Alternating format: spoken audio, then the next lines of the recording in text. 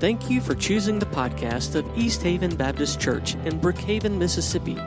For more information on the ministries of East Haven and to access videos and sermon notes from our services, visit www.easthaven.net. I grew up hearing a term. Some of you probably are familiar with the term rich folk. I hear sometimes people would say, man, them folks is rich, them is rich folks. And now, wealth, as far as monetarily, is a matter of perspective. For example, if you've done some international travel, then you might be aware that a lot of nations consider all of us rich folks. When I went to South Africa a number of years ago, been there several times, I noticed in this pastors' conference that a number of the South Africans were very interested in America, especially visiting America. How can I get to America? And they were very kind and very friendly, and I realized that, honestly, a number of them were trying to figure out a way to get over here. And what I understood that I didn't understand at first was primarily because they considered me rich folk. So being rich is a matter of perspective. I grew up with a buddy who, by the time we were in junior high, I would say his folks were rich. His dad was rich for a number of years. And so because he was my buddy and had been my buddy, I kind of had a buddy that was rich folks. There were some privileges and some things that we were able to do because of money. Both of my grandfathers, as I've shared with you, died when I was 12. One of them was a professor preacher. He wouldn't have been considered rich folk. But my other granddaddy, my mama's daddy, would have been considered rich folk. Now, I didn't know that growing up, but I look back on it and I thought, yes, Mr. Overstreet, my granddaddy, who was an architect, was wealthy. There were some benefits, very different than when I went to Granny's house and when I went to Grandmama's house, Grandmama Overstreet, because I never saw her cook. Somebody else did the cooking. I never saw Granddaddy Overstreet drive a car. Somebody else drove the car. And so as I look back at it, I think, growing up, I knew some rich folk. Now, you may be rich folk. I don't know. There's nothing wrong if God has blessed you monetarily.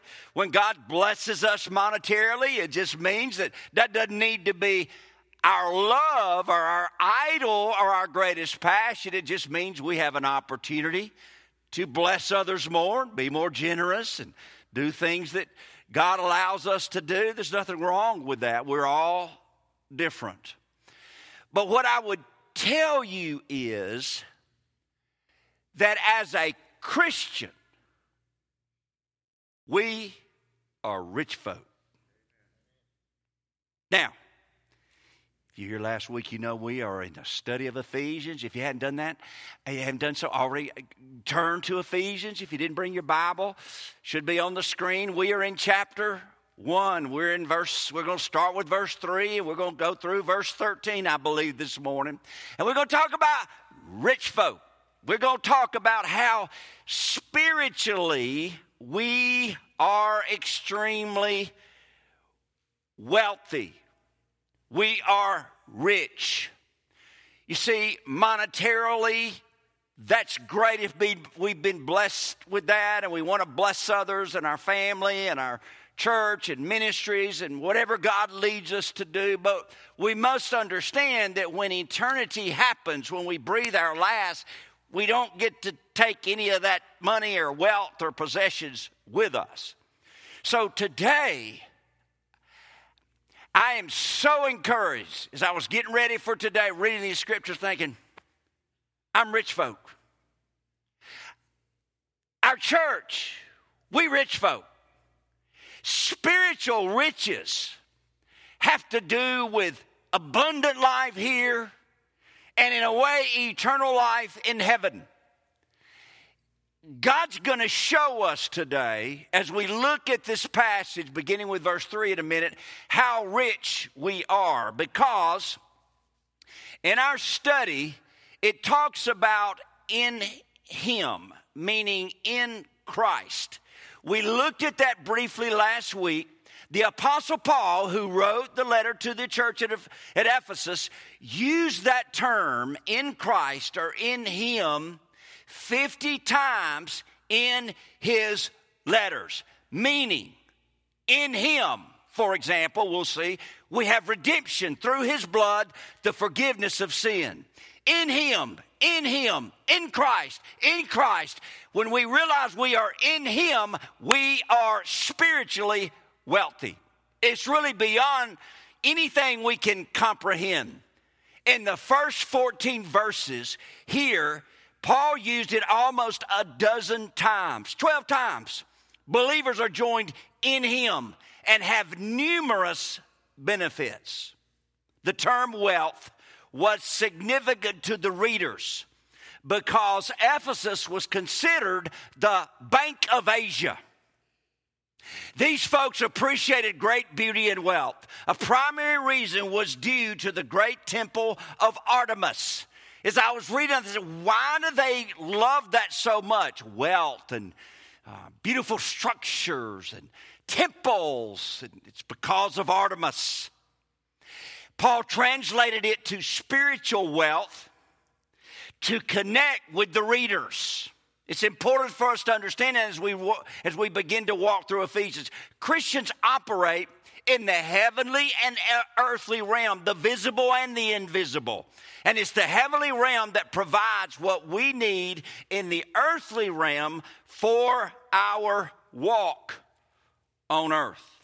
The first verse in our text this morning, chapter 3, begins with the word praise.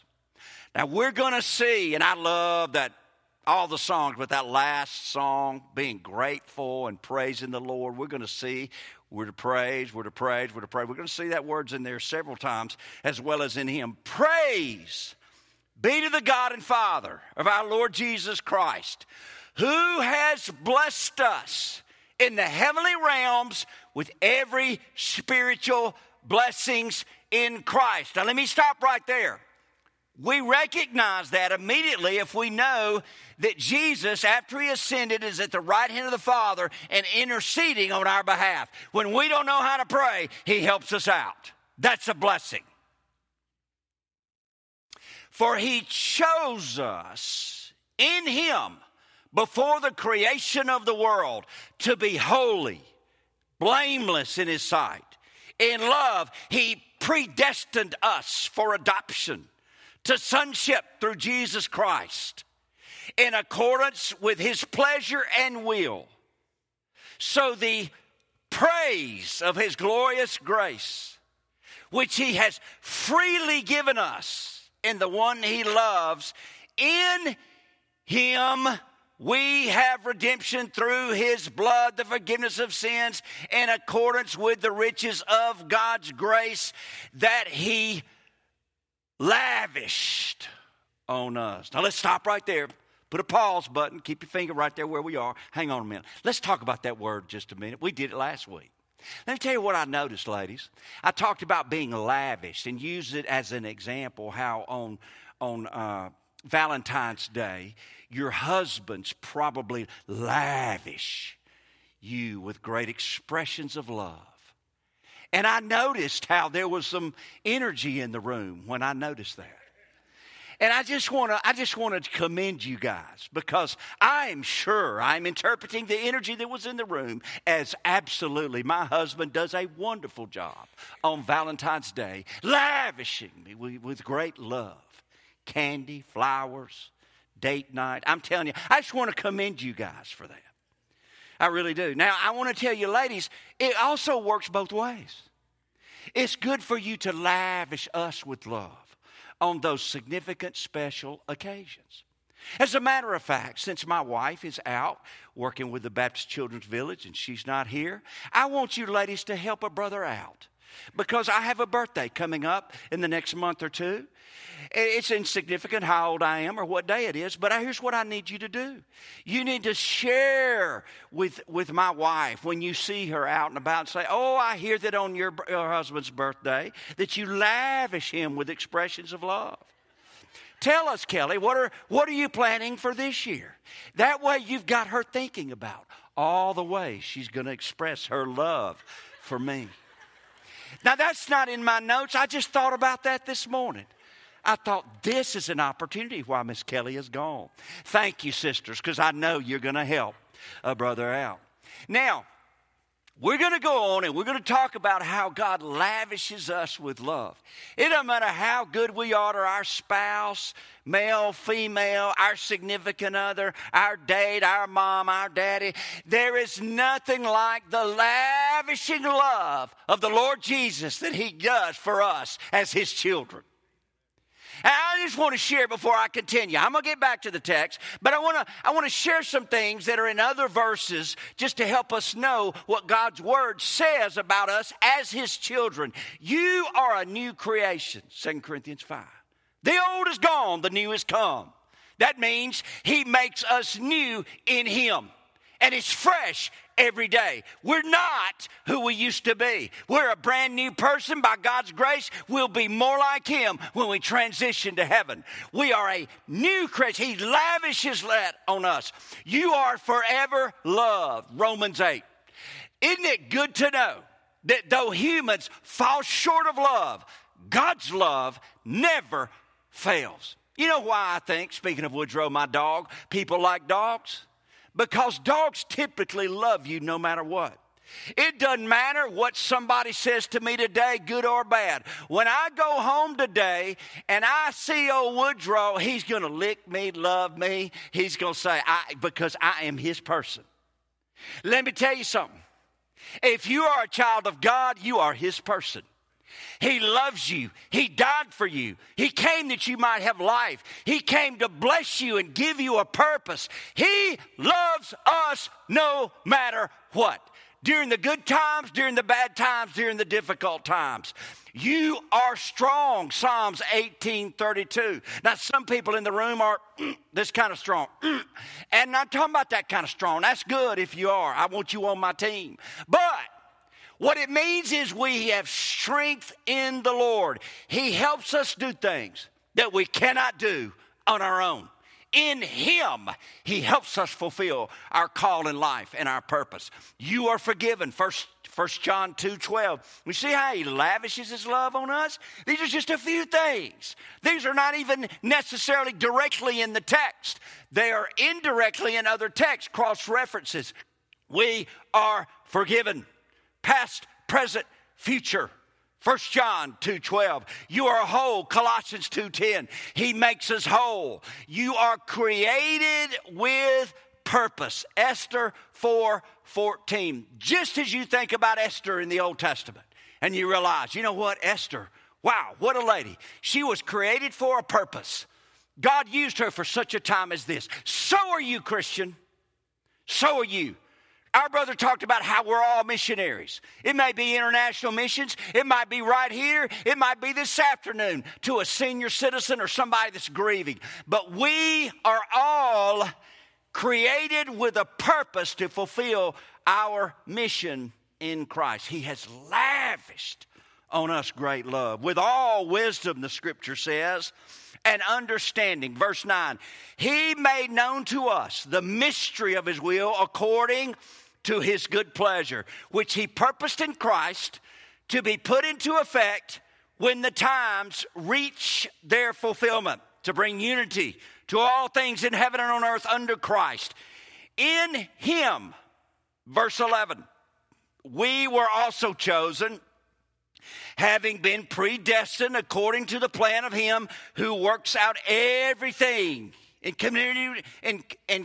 community with the purpose, conformity with the purpose of his will. Verse 12, in order that we who were the first to put our hope in Christ might be for the praise of his glory. And you also were included in Christ when you heard the message of truth, the gospel of your salvation, when you believed, you were marked in Him with a seal, the promised Holy Spirit. He seals us in Him. When we confess our sin, put our faith and trust in Him, the Holy Spirit comes at that moment. We are sealed and promised the Holy Spirit, verse 14, who is the deposit guaranteeing our inheritance until the redemption of those who are God's possession to the, there it is, praise of His glory. Sounds like at the end of this message we need to give Him praise. We might be headed there. But before we do, let's talk about rich folks. Spiritually rich. What does all that mean? How do we apply that? And what way spiritually are we rich? There's two things. If you're taking notes, you have them in your worship guide. The first one is this: God's rich plan for His people. If you are a child of God, He has a plan for you. He didn't just save you to sit, just kind of make it and wait until heaven. If so, He would have said, spring me up, call me on up, take me on up to heaven. I have no future for you. That's not it. He's got a plan for you, and He's got a plan for me, because you saw the terminology: predestined, election, chosen. You know, before I came, as you know, your interim pastor was Gary Mays, friend of mine, much older than me. I listened to one of his sermons, and it was all on this election, predestination, chosen. He did a fantastic job. Very biblical, very purposeful. So I'm not going to go into an entire message on this, because you had a mighty good one. And some of you have done some reading all that and some study on it. But because it's in the text, I want to refer to some things here that I make sure you know where I am and what I understand the Apostle Paul to be talking about when he's talking about you are chosen, you are predestined. He's talking to the church, a group of people that were supposed to already be saved. So keep that in mind when you come to this text. Here's what Dr. Tony Evans said. The focus of the book of Ephesians is on the corporate church, not on the individual Christian salvation. Therefore, the choosing and election to which Paul refers is not for individuals to eternal life, but regards God's choice to establish a people, a beloved one, whose purpose is to reflect His holy character in a sinful world. In other words, when he says that, He has chosen us and provides for us a plan as the church of Jesus Christ and as God's people. There is a plan for us. Once we're in Him, He gives us His plan, and we get to work serving Him, not because we're trying to earn our way to heaven, but because we're going there. We don't just sit here and soak. We serve Him all the days of our life. Here's what John Phillips, who's in heaven now, said in his commentary: God has predestined us to maturity, meaning spiritual maturity. Those who are saved are predestined. The word is not used in connection with the lost. God does not predestine certain people to go to hell and others go to heaven. The concept of predestination is reserved in Scripture for those who are in God's family. We might say that the election has to do with the past. Ooh, I like this. And predestination has to do with the future. Election has to do with what we were chosen from. Predestination has to do with what we are chosen for. It is God's intent to bring us to spiritual maturity so that we can become partners with Him in His eternal purposes. When I was growing up as a child, many of you did the same thing. We were chosen at times to be on a team. Do you remember those? Sometimes that wasn't fun. It depended on what the team was for. You know, you go out to the playground and then get a game of kickball.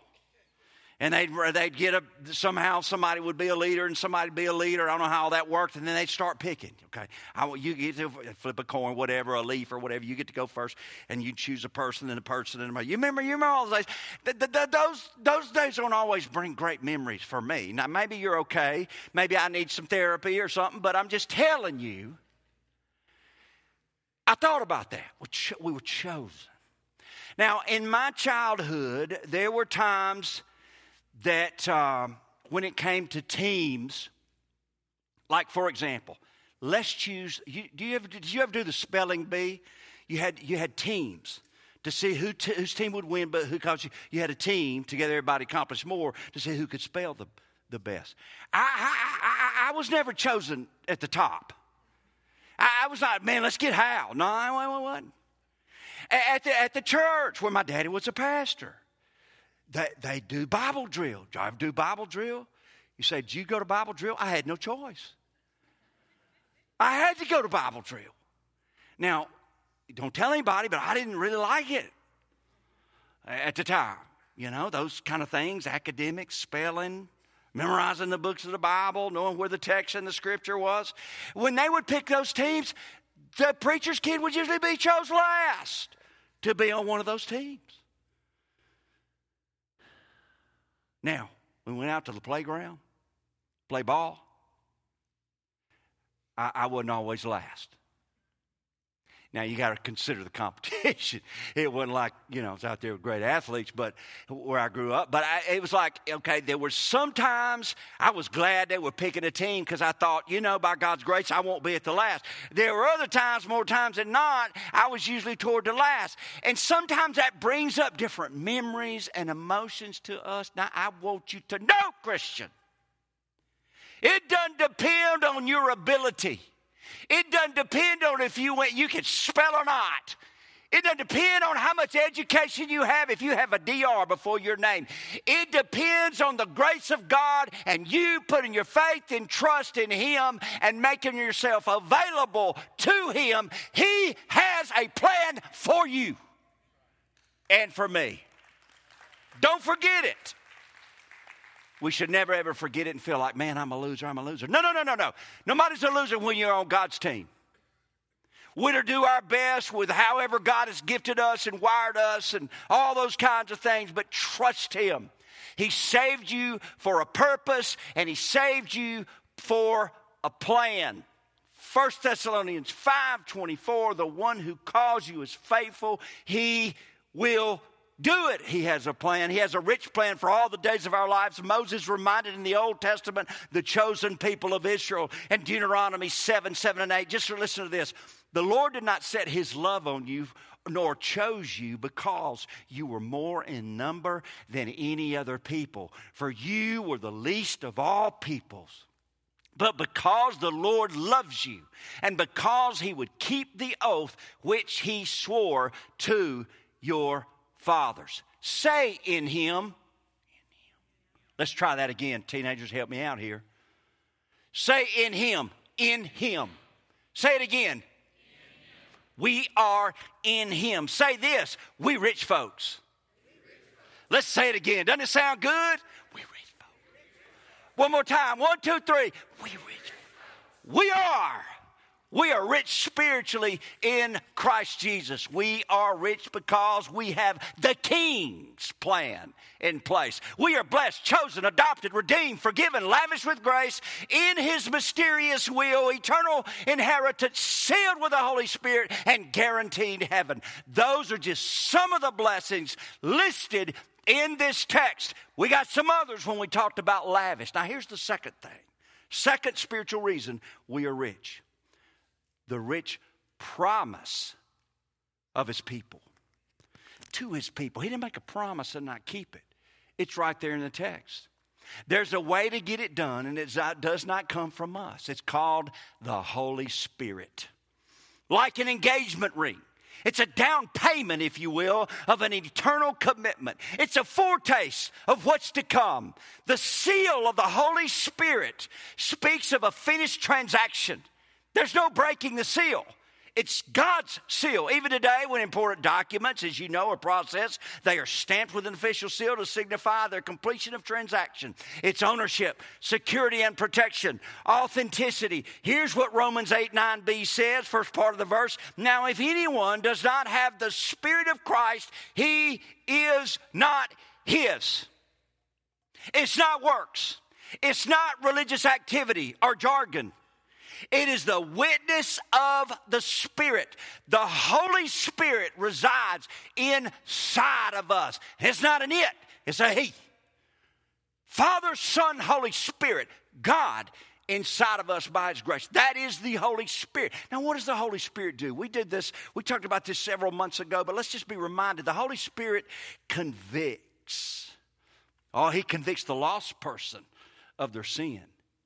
And as a Christian, there's times we can be out of fellowship. We can end up in a ditch somewhere. We didn't do it overnight, but somewhere we got out of fellowship. And I'm telling you, we make lousy sinners. Because here's what happens. This is where I wish we had a step. One day I'm going to jump off this. But, so, I'll just pick on Daniel. This is our youth minister. He can handle it. He's one of these guys. You remember earlier? Okay, the Holy Spirit. Here's what happens in my life. Here's the way I like to explain it. Sometimes if I get off track, see it in my life, I make a choice I shouldn't have made, or I'm not doing something I should do, it's like, hey, that's the way. I don't know if that Holy Spirit works with you like that, but the way it is like, hey. And then sometimes I may go a little bit longer, and I'm thinking, God, I got this. You ever do that? I got this. I'm obeying here and here. Come on. Give me some slack, God. And all of a sudden, I'll hear, Now, it's all done in love. But it's because of a love pat of the Holy Spirit that God will get my attention and help me realize, I better go back and straighten this out and do this thing right. Or I may really get a pat that I don't want, because God disciplines those He loves. Oftentimes it's an indication that we are His child. So the Holy Spirit, it's a seal. And it helps because it convicts. But it also comforts. The Holy Spirit comforts. When we grieve over a loss, job, somebody passes away, we have all kind of losses. The Holy Spirit comforts us. It's hard to explain, isn't it? Some of my most difficult losses, it's like, I know it's not me, and it's not. It's the Holy Spirit of God that's comforting me and giving me peace. Peace that passes all understanding. You go through a difficult time or season. It's God's peace. It doesn't mean it's not. It's fun. It doesn't mean you don't have moments. You don't have moments of concern. But I'm telling you, God gives us comfort. I do not know how lost people lose a loved one and survive because they don't have the comfort of the Holy Spirit. Sure, they have some buds. They figured out other ways to. I just don't know. I just don't know. That's why we want to reach lost people. That's why we have the Great Commission, the Great Commandment. That's why we need to do everything we can to offer them hope. Because I cannot imagine. You say, well, this person has their life and it's been great. One day, something's going to happen. Something. And we hope it's before they die. So maybe they'll realize they have Jesus and they can put their faith in Him. But the Holy Spirit comforts. Here's another thing. And there's other things. This is not a whole study on the Holy Spirit, but it's in the text. We need to understand how we're blessed to have the Holy Spirit. He guides us. He helps control us if we will allow Him to. My favorite verse that I shared earlier is 1 Thessalonians 5:24. The one who calls is faithful, He will do it. And take some of the pressure off. He's going to help me. I do my part. He does His. Who is the He? The Holy Spirit. He does not leave us hanging down here. He helps us. That's why when tomorrow you go and you face something that's within the Holy Spirit's control as you're living out your faith. You might have a difficult day, or somebody might be giving you a hard time at school or at work or on your team. You just got to understand the Holy Spirit's not leaving you. He's going to help you. He's going to guide you through it. He'll control things if you will let Him. He will guide you through it. He's never going to leave you. It might be rough, and you may not know what's going to happen tomorrow, the next day, or the end result, but He ain't going to leave you. He's got you. That's the Holy Spirit. He's our helper. He's our helper. Back to Granddaddy Overstreet. I was 12 when he died, but when I moved to Clinton before my 11th grade year, I don't know why I signed up for it, but I signed up for mechanical drawing. It was awful. That's one of my scars or wounds that I remember from school because, and I was the new guy, and I was sitting there. I remember our teacher, Mr. Beecham. And again, I have no idea. I needed to talk to my folks about that. I don't know why I was in mechanical drawing. It was an elective. I had no business being in mechanical drawing. And I remember one day, Mr. Beecham, he said, Kitchen. He called me Kitchen. Now, you know my name. By the way, let me step over here. My name is Kitchings with an I-N-G-S. Okay, good. Now that we got that settled. Kitchen. He said, Kitchen. Hey. I'd had a couple of tests and a couple of drawings turning. He said, Kitchen, it ain't no reason for you to even be in here. Now, I don't recommend that if you're a teacher. Tell them that privately. But, yeah, it was bad. It was bad. But you know what I started thinking? If my granddaddy had been alive, this well-known famous architect, he would have come and he could have helped his grandson out that can't draw a stick man. Can you imagine? Man, I'd have had N.W. Overstreet sitting right by me, helping me out with my homework, my test. It would have helped me. We're using our imagination a little bit because I would have put out a better product because of N.W., not because of HTK. The Holy Spirit helps us accomplish our mission, our purpose, our reason for being here on earth. He's going to help us. We need not fear. Joshua was told, be strong and courageous. And that's what we need to do. We need to praise Him this morning. So here's what we're going to do. I'm going to ask you to stand to your feet. Robert and others are coming to lead us in this song. This is a song of praise. Now, it's also today going to serve as our invitation. The staff will be down here. Now, forgive us if we get caught up in singing. We may be caught up in singing, but we'll still talk with you. We'll pray with you. This is a normal type invitation where you come and maybe make the most important decision, putting your faith in Jesus or coming for prayer or come to the altar. But you saw in there, praise, praise, praise. We have so much to praise God about because we're rich folks. Spiritually speaking, we are rich. So if you know the song, sing it. If you don't, just pretend like you know it. Or just be in a spirit of prayer and a spirit of thankfulness. This is our invitation too.